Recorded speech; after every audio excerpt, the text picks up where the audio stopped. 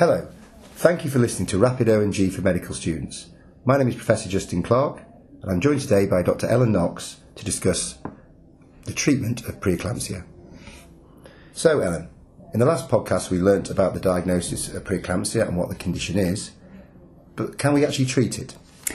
The ultimate treatment for preeclampsia is delivery of the fetus and placenta. However, unless the pregnancy is at or near term, the fetal morbidity and mortality associated with early delivery needs to be weighed against the fetal and maternal risks arising from continuing a pregnancy complicated by preeclampsia. The mainstay of treatment is to control the maternal blood pressure, but this does not take the condition away. This is usually done with oral or intravenous antihypertensive medications. The safest ones to use in pregnancy are labetalol, methyl-dopa and nifedipine. Treatment should be with the aim to keep blood pressure less than 150 over 100 millimetres of mercury. In pregnancies less than 35 weeks gestation, we also administer steroids to the mother to aid fetal lung maturation in order to reduce risk of respiratory distress syndrome if preterm delivery is going to be required. These steroids in the form of betamethasone or dexamethasone are given up to 39 weeks gestation if delivery is going to be by caesarean section. So not everyone needs an urgent delivery? No. Preeclampsia is unpredictable and can vary from mild disease with hypertension not requiring medication to severe and early onset disease with multi-organ failure and eclampsia.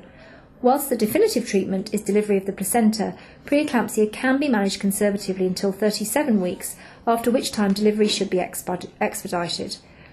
Prior to 37 weeks, delivery may be indicated in the presence of maternal or fetal compromise. Most women with preeclampsia will have normal blood tests and blood pressure that is controlled with oral antihypertensive agents. However, once the diagnosis is made, they should all be admitted to hospital and undergo regular monitoring for both mother and baby because of the unpredictable nature of the sequelae of preeclampsia.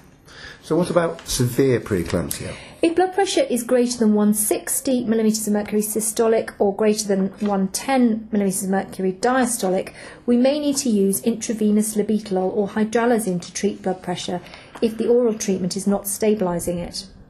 Intravenous magnesium sulfate is also used to treat women with severe preeclampsia to reduce the risk of eclampsia and also to treat an eclamptic fit if it occurs.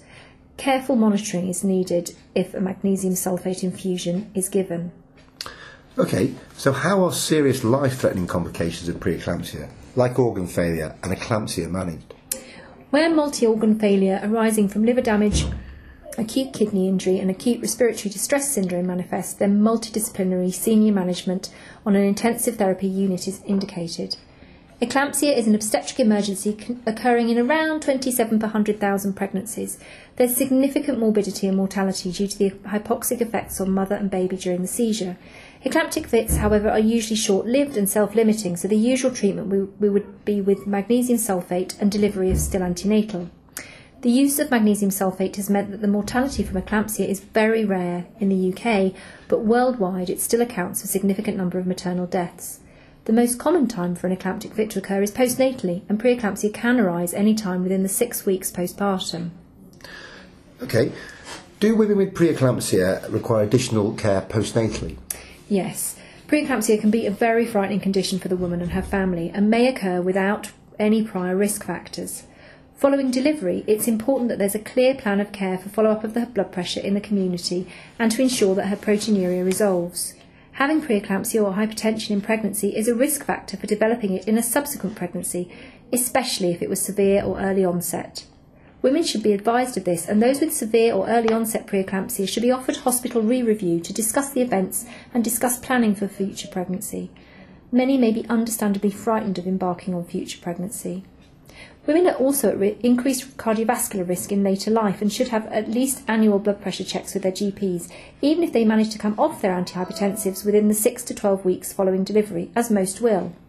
Sometimes women who present with preeclampsia will actually have an underlying renal condition that is detected postnatally if the proteinuria and hypertension fails to resolve, and again it's important that they are followed up appropriately with referral to the renal team if proteinuria is still present 3 months postnatally.